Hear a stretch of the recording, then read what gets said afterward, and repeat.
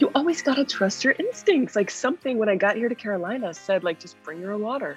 Coming up on Carolina Connection, UNC has found dangerous levels of lead in the water in 6 buildings with the potential for more. Good morning, I'm Lauren Lovett. And I'm Will Christensen. Also this morning, North Carolina schools face an increase in teacher and staff vacancies. UNC students struggle to afford housing as rent prices have spiked. Alumni are fighting back against the university's decision to tear down the ROTC building. And zombies invaded campus this week to urge students about preparing for emergencies. It was really engaging and fun to see everyone dressed in zombie costumes. I learned a lot, especially about fire safety. From the UNC Hussman School of Journalism and Media, this is Carolina Connection.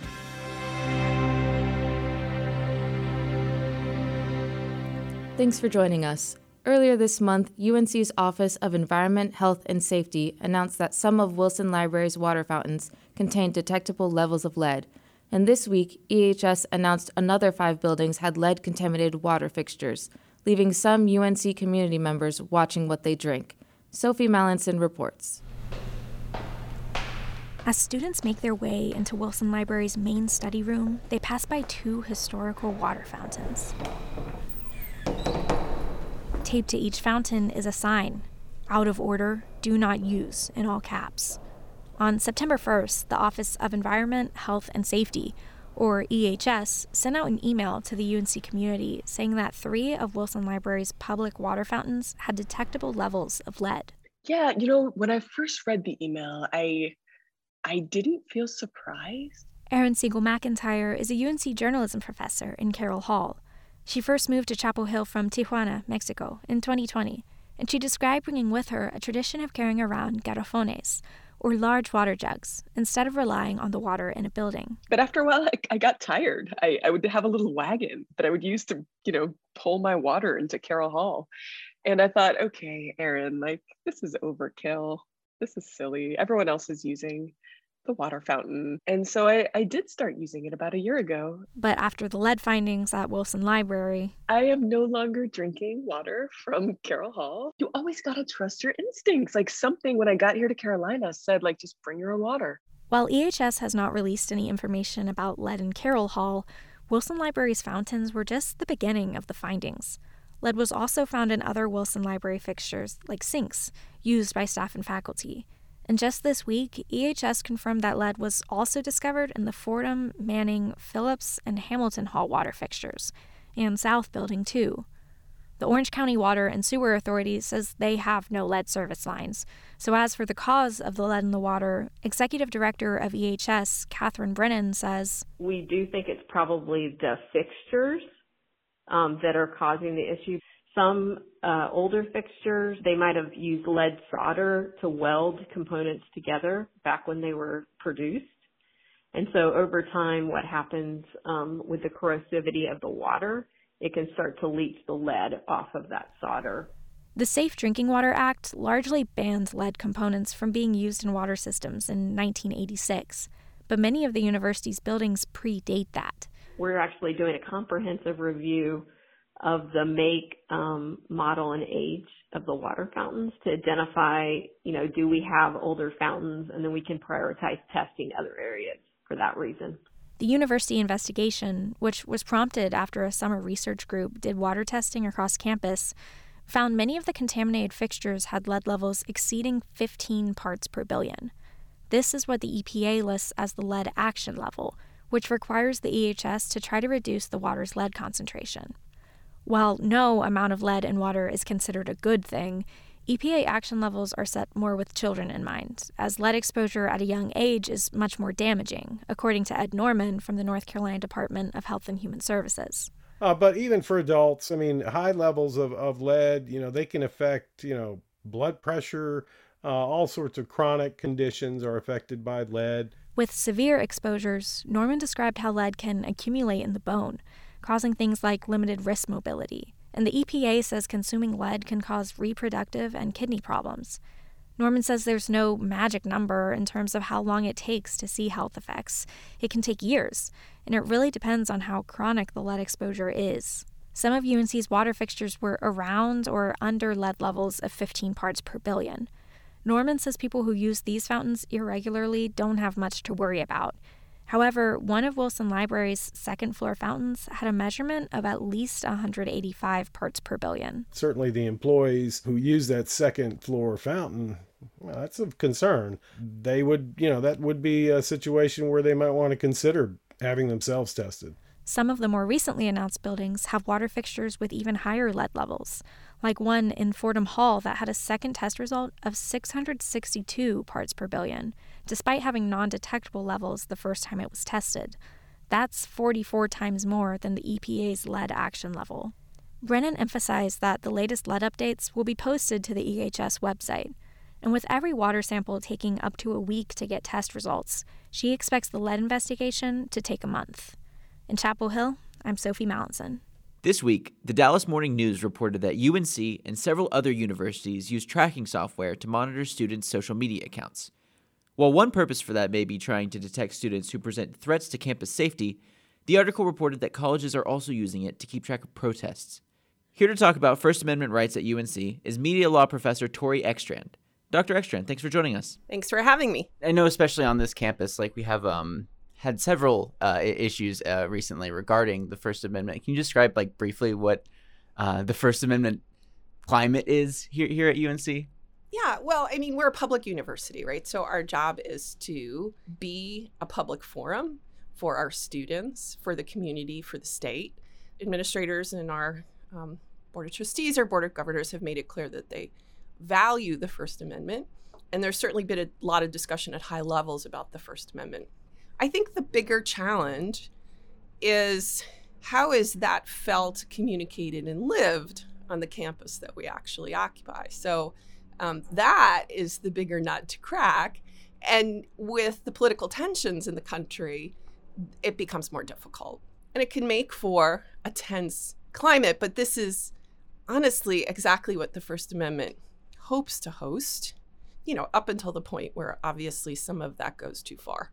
With regard to this report specifically, with regard to monitoring social media, what kind of effect can that have on a free speech climate, on students who want to exercise their First Amendment right to assembly?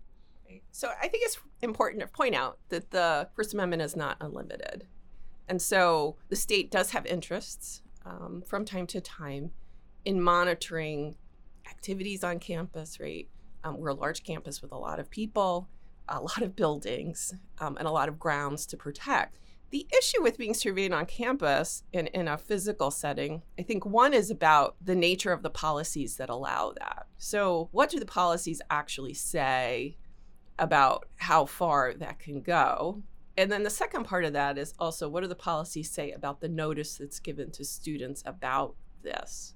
And then I think the third part, quite frankly, is the fact that we don't have, either within the state or within the country, an omnibus privacy law, a law that would cover some of these things that we see as potential harms or as harms when we find out we're being monitored. We have state surveillance going on, we have corporate surveillance going on, and what we're not having is a larger societal conversation about what do we need to do, and that's what we need to have.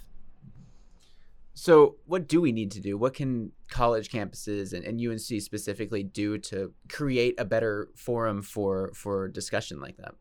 Yeah, I guess I would just encourage our leadership not to be shy about or reticent about having these open discussions with students about their interest in security.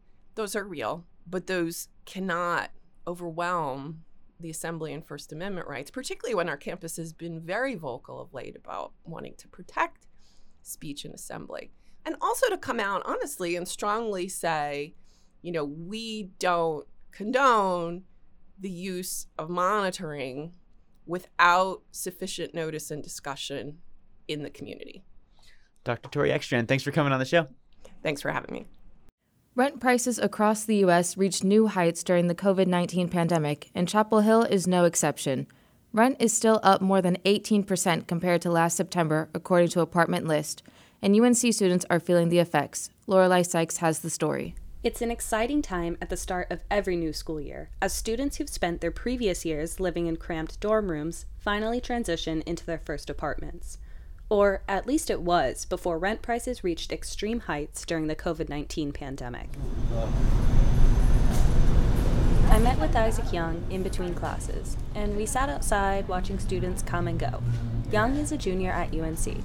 He's on the track team and a scholarship recipient, but his life looks pretty different compared to some students. Coming here was a bit of a culture shock, just the kind of I wouldn't call it generational wealth, but there's people who come here knowing that they don't have to worry about anything. He's a Carolina Covenant Scholar. The Covenant Scholarship is an aid program that provides an opportunity to attend and graduate from UNC Chapel Hill debt-free. Students from a family with an income at the poverty line or less than 200% above it may qualify. The scholarship aids in all expenses from meal plans to housing. But once students move off campus, prices for housing looks quite different than dorm rooms.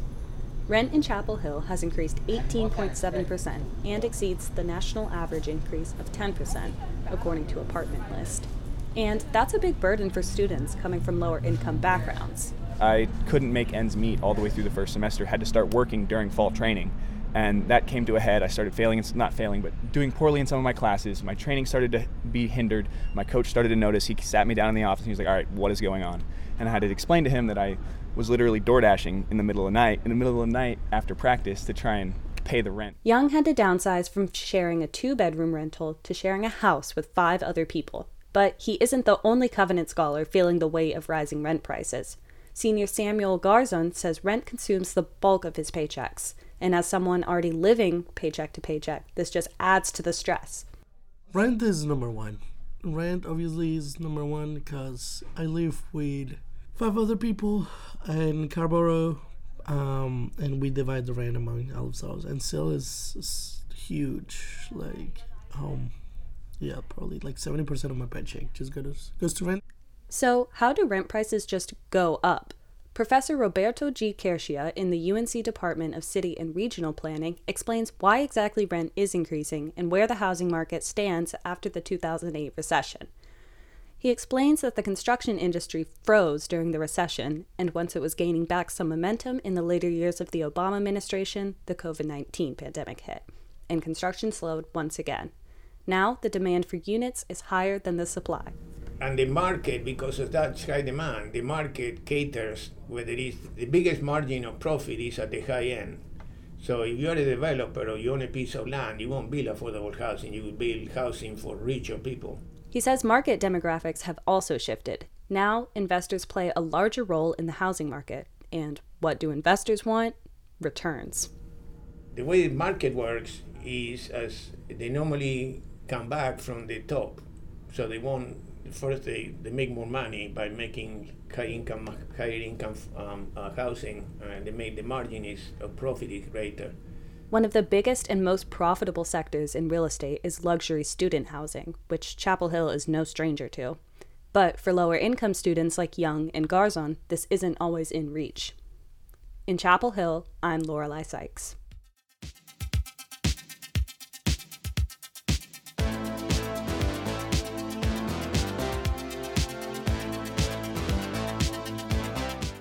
You're listening to Carolina Connection, UNC's student-produced newscast. I'm Will Christensen. And I'm Lauren Lovett. As North Carolina entered the new school year, teacher vacancy rates rose. Statewide, they've increased nearly 27% compared to the start of last year. Walter Ranke reports. All right, guys and gals, get out that blank piece of paper. I'm going to put a word on the board. Jason King stands at the board in his classroom at Heritage High School in Wake County. Wake County is the largest school district in North Carolina. It is also among the districts that have suffered from more teacher shortages this year. At the start of the school year, Wake County was short 401 teachers and 557 other staff. It's a problem. It's a problem. And it's not a problem that all of a sudden sort of materialized out of thin air. Vacancies are even higher in other counties. Chapel Hill Carborough City Schools has 99 vacancies, which is a 6% increase from last year. Wake and Chapel Hill Carborough are both among the highest paying districts in the state, but King says that teacher salaries are still lower than many other professions. When they froze our salaries for almost a decade, all of these were contributing factors that obviously were going to lead to us having a shortage. because it makes it less attractive to talented young people to want to enter the field of education if there is very little financial incentive. If vacancies are high in well-paying districts like Wake and Chapel Hill-Carrboro, then they are likely even higher in rural districts that tend to pay less. Constance Lindsay, a professor of education at UNC, explains how this dynamic works. It's like if, Wake and Chapel Hill have a cold, the rural districts are going to have the flu, because it's always hard to staff there anyway, even in regular times. Lindsay says one of the factors behind the teacher shortage is pay. The base salary for North Carolina teachers is $37,000 a year, $4,000 less than the national average. The teaching profession itself is under a number of challenges. So, not just with COVID, but also thinking about some of the issues with what they can teach in the classroom. There's issues around pay. So I think it's just the profession itself is under a number of pressures. And the way we're seeing that manifested is through people leaving. Lindsay says that another factor is cultural changes around teaching, where there's a lot of backlash around teachers, what they're allowed to teach, who they're allowed to be. So I think for some people, the calculus is not worth it.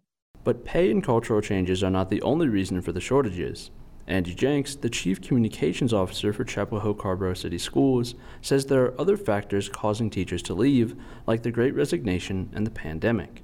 I also don't think you can put a one-size-fits-all reason behind why individuals move on to other professions, leave teaching or public education in general. I think there are some consistent factors, but I'm not sure there's a one-size-fits-all explanation for that. Another issue contributing to the teacher shortage is that there are just not enough young teachers coming out of college to fill the vacancies. Over the past decade, enrollment in colleges of education has decreased by 50%. In August, the Wake County School Board raised teacher pay by an average of 4%. Tonight, staff is prepared to implement these increases on the September payroll, including retroactive. Chapel Hill-Carrboro City Schools has also implemented raises and signing bonuses for new teachers. Jenks says that Chapel Hill-Carrboro is working to create a comfortable environment for their teachers. We want to focus on employee engagement, wellness, joy, the things that you don't typically hear about in government meetings, but we want to bring that to our organization as well, or at least demonstrate how much we emphasize it so that those who are with us understand that there's also more to it than compensation. Back in his classroom, King says that if school boards continue to focus on things like book banning and not on giving teachers the resources to deal with larger issues like hungry or abused students, teacher shortages will only go up. We have to take care of the people that are taking care of the people. And until we do that, I think that we're going to continue to see this shortage grow. The North Carolina Supreme Court is currently hearing the Leandro case, an education funding case. The Supreme Court is deciding whether to order the legislature to increase education funding. In Wake County, I'm Walter Rinke. For 80 years, UNC's Naval Armory has stood near the center of campus. It's where ROTC students take classes and where thousands of future service members have trained. But UNC has announced plans to tear down the building and move the ROTC elsewhere. As Reagan Allen reports, some alumni and veterans are trying to save it. ROTC students cheer each other on while running drills on Hooker Field in the early morning. The central point of the ROTC program is the UNC Naval Armory, which is in danger of being torn down and redeveloped to house the Institute for Convergent Science. NROTC alumni and students are voicing their opinions to save the building and preserve the education and camaraderie it brings. Parker Sylvia is a senior in the Naval ROTC and battalion commanding officer. We do anything inside in the Naval Armory. So we do all of our naval science classes, we do our naval leadership labs. In the Armory, we have a library in the Armory, so it's filled with a bunch of naval history books and just leadership books in general. For generations, students and officers have learned, trained, and instructed in this building. The building has a rich history, authorized in 1941 for training during World War II. 2 U.S. presidents, Gerald Ford and George H.W. Bush, trained in the building, and Ronald Reagan passed through it. Many more famous Americans passed through this building, like Hall of Fame players, coaches, war heroes, admirals, generals, and the first group of African Americans to officially break the color barrier in the United States Navy. Knowing that there's so much history behind that place, and like people that have gone to do amazing things, like more than I can ever dream of, have stood in the same spot that I have, is just, it's tremendous, and it just makes me want to drive even more to become the person that I could be one day. The Naval Armory will likely stay the same for 5 years to allow for planning, logistics, and location of multiple units and departments, including ROTC. According to media relations, the Naval Armory is in poor condition. The building's artifacts of historical interest and value to alumni will be preserved. Plans to relocate the ROTC program were reaffirmed in the latest campus master plan in 2019. Andrew Hertel is the chair of the Academic Department of Naval Science at UNC and commanding officer of the Naval ROTC program. If we move to a different location, our mission changes 0%. We still need to send people of character out to the fleet. We need to prepare them mentally, morally, and physically to handle the challenges of being a commissioned officer. We do that today in the Armory, and if something else gets built here, we'll do that mission somewhere else. Mark Clodfelter, an ROTC alum, got his PhD at UNC from 1985 to 1987. Later, the head of Peace, War, and Defense at Carolina asked him to be detachment commander in the ROTC program, which he did from 1994 to 1997. That assignment as detachment commander was just a dream come true. Best 3-year period of my life. That's probably another reason I'm so tied to this building. He is leading the charge of alumni fighting to save this building. Clodfelter, as well as other alumni, have written to Chancellor Kevin Guskowitz, Senator Thom Tillis, Congressman David Price, and Governor Roy Cooper, pleading for the preservation of this iconic building. We can preserve this building without costing the university a dime, and we intend to do so. It is just unimaginable to me that people who have made the supreme commitment to serve our country would not be able to come back to the building from which they made that initial commitment. It's hallowed ground. I'm Reagan Allen in Chapel Hill. A horde of zombies was unleashed at UNC this week, but fear not, the Tar Heel Zombie Preparedness Festival aimed to eliminate emergencies, not cause one. Madison Ward has more. That's what could be heard throughout campus on Thursday. It would seem a no-brainer. Zombies aren't an everyday occurrence at UNC, but in honor of September's National Preparedness Month, the undead aim to educate the living, not to eat their brains. As organizers of the Tar Heel Zombie Preparedness Festival said, if you're ready for zombies, you're ready for any emergency. Zach Mayer, a junior at UNC, said he gained valuable food for thought at the event, which he aims to implement into his everyday life. I had a great time at the Zombie Festival. It was really engaging and fun to see everyone dressed in zombie costumes. I learned a lot, especially about fire safety and also cooking. There were 27 festival exhibitors on Thursday, including Carolina Ready, UNC Police, the EHS Fire Safety and Emergency Response, and Carolina Dining Services. Many attendees and volunteers said their favorite part of Zombie Fest were the costumes and makeup the organizers wore, which were hard to miss during Thursday's event. Tiffany Bailey, the Director of Equal Opportunity and Americans with Disabilities at Coordinator, was dressed in what she described as ultra zombie makeup. I got here about 7:45, so it took about an hour and a half to do my makeup. There's prosthetic pieces, there's glue, they're glued on with surgical glue, and then like putty. So the guys that did this makeup, they do makeup for movies and other types of things. Kelly Drayton, one of the assistant chiefs of the Chapel Hill Fire Department, recommends being prepared for at least 72 hours in a disaster, including having food, water, and a clothing bag ready to go. Drayton added, for fire safety, it's critical to exit a building when alarms sound, check smoke detector batteries, and have a fire extinguisher in the home. Drayton and the fire department led a live demonstration at Zombie Fest. We have kind of 2 mock dorm rooms set up. The only difference is that one is sprinklered and one isn't, so that people can see the difference in how quickly a sprinkler really does put out the fire. Bob McSorley is an assistant fire marshal in the Fire and Life Safety Division of Orange County Emergency Services. He said this year marks the 100th anniversary of Fire Prevention Week. We're enjoying some zombies like everybody else, but we're talking to folks about fire and life safety and the importance of it. And the motto is fire won't wait, plan your escape. So it kind of encompasses get out of your building, no two ways out. Mick Sorley said it's vital to ensure all aspects of fire safety protocol are followed to avoid accidents. Have a plan, because everybody in America, studies have shown, they're going to have one major fire event or one major emergency event in their life. So have a plan, know how to mitigate and deal with that, and know which resources to reach out to get help. Hundreds of UNC students ultimately gathered for the Zombie Festival. All made it out alive, but with fresh information about how to handle disaster scenarios. Reporting from Chapel Hill, I'm Madison Ward. UNC's football team is taking on Notre Dame at 3:30 today in Kenan Stadium. Here to help me preview the game is Carolina Connection's Noah Monroe. Noah, thanks for joining us. Thanks for having me, Will.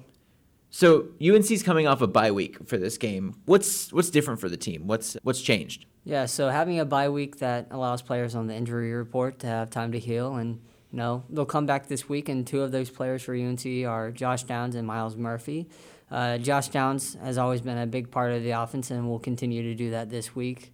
The 2 weeks he was out showed that the offense doesn't just revolve around him, and there are other players that Drake May can rely on when Downs is not on the field.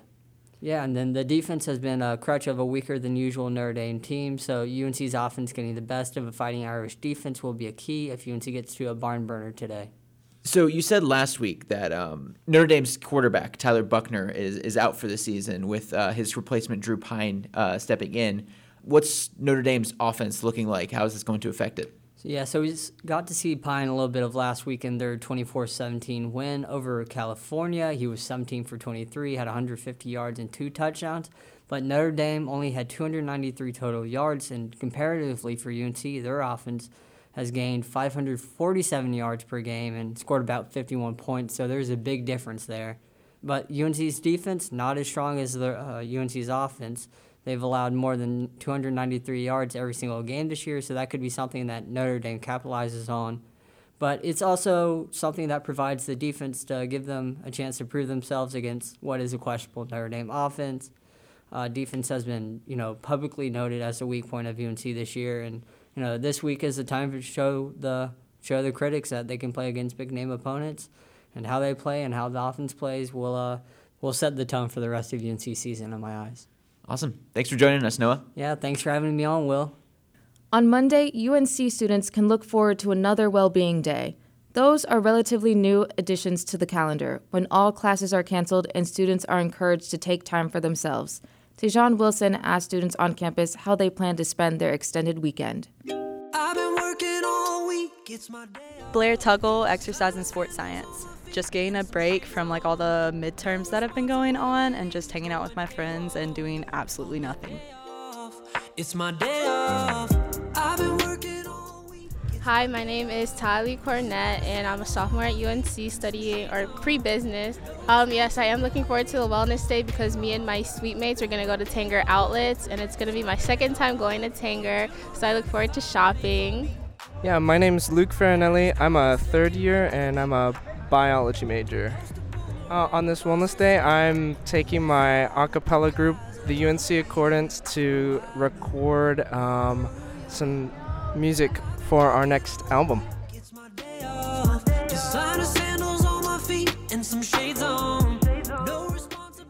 I'm Kayla Brown. I'm a senior, and I'm studying psychology with a minor in neuroscience. I'm just looking for some rest. The semester already kind of jumping me. I'm doing good, but it's I need the rest. So I'm going to be at my friend's crib, just hanging out, taking a day off of school.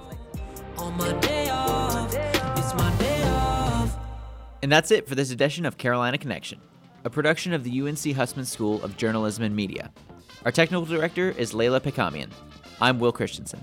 And I'm Lauren Lovett. You can hear more of our stories at carolinaconnection.org or wherever you get your podcasts. Follow us on Twitter and Instagram at UNC Connection and on Facebook at Carolina Connection. Thanks for listening.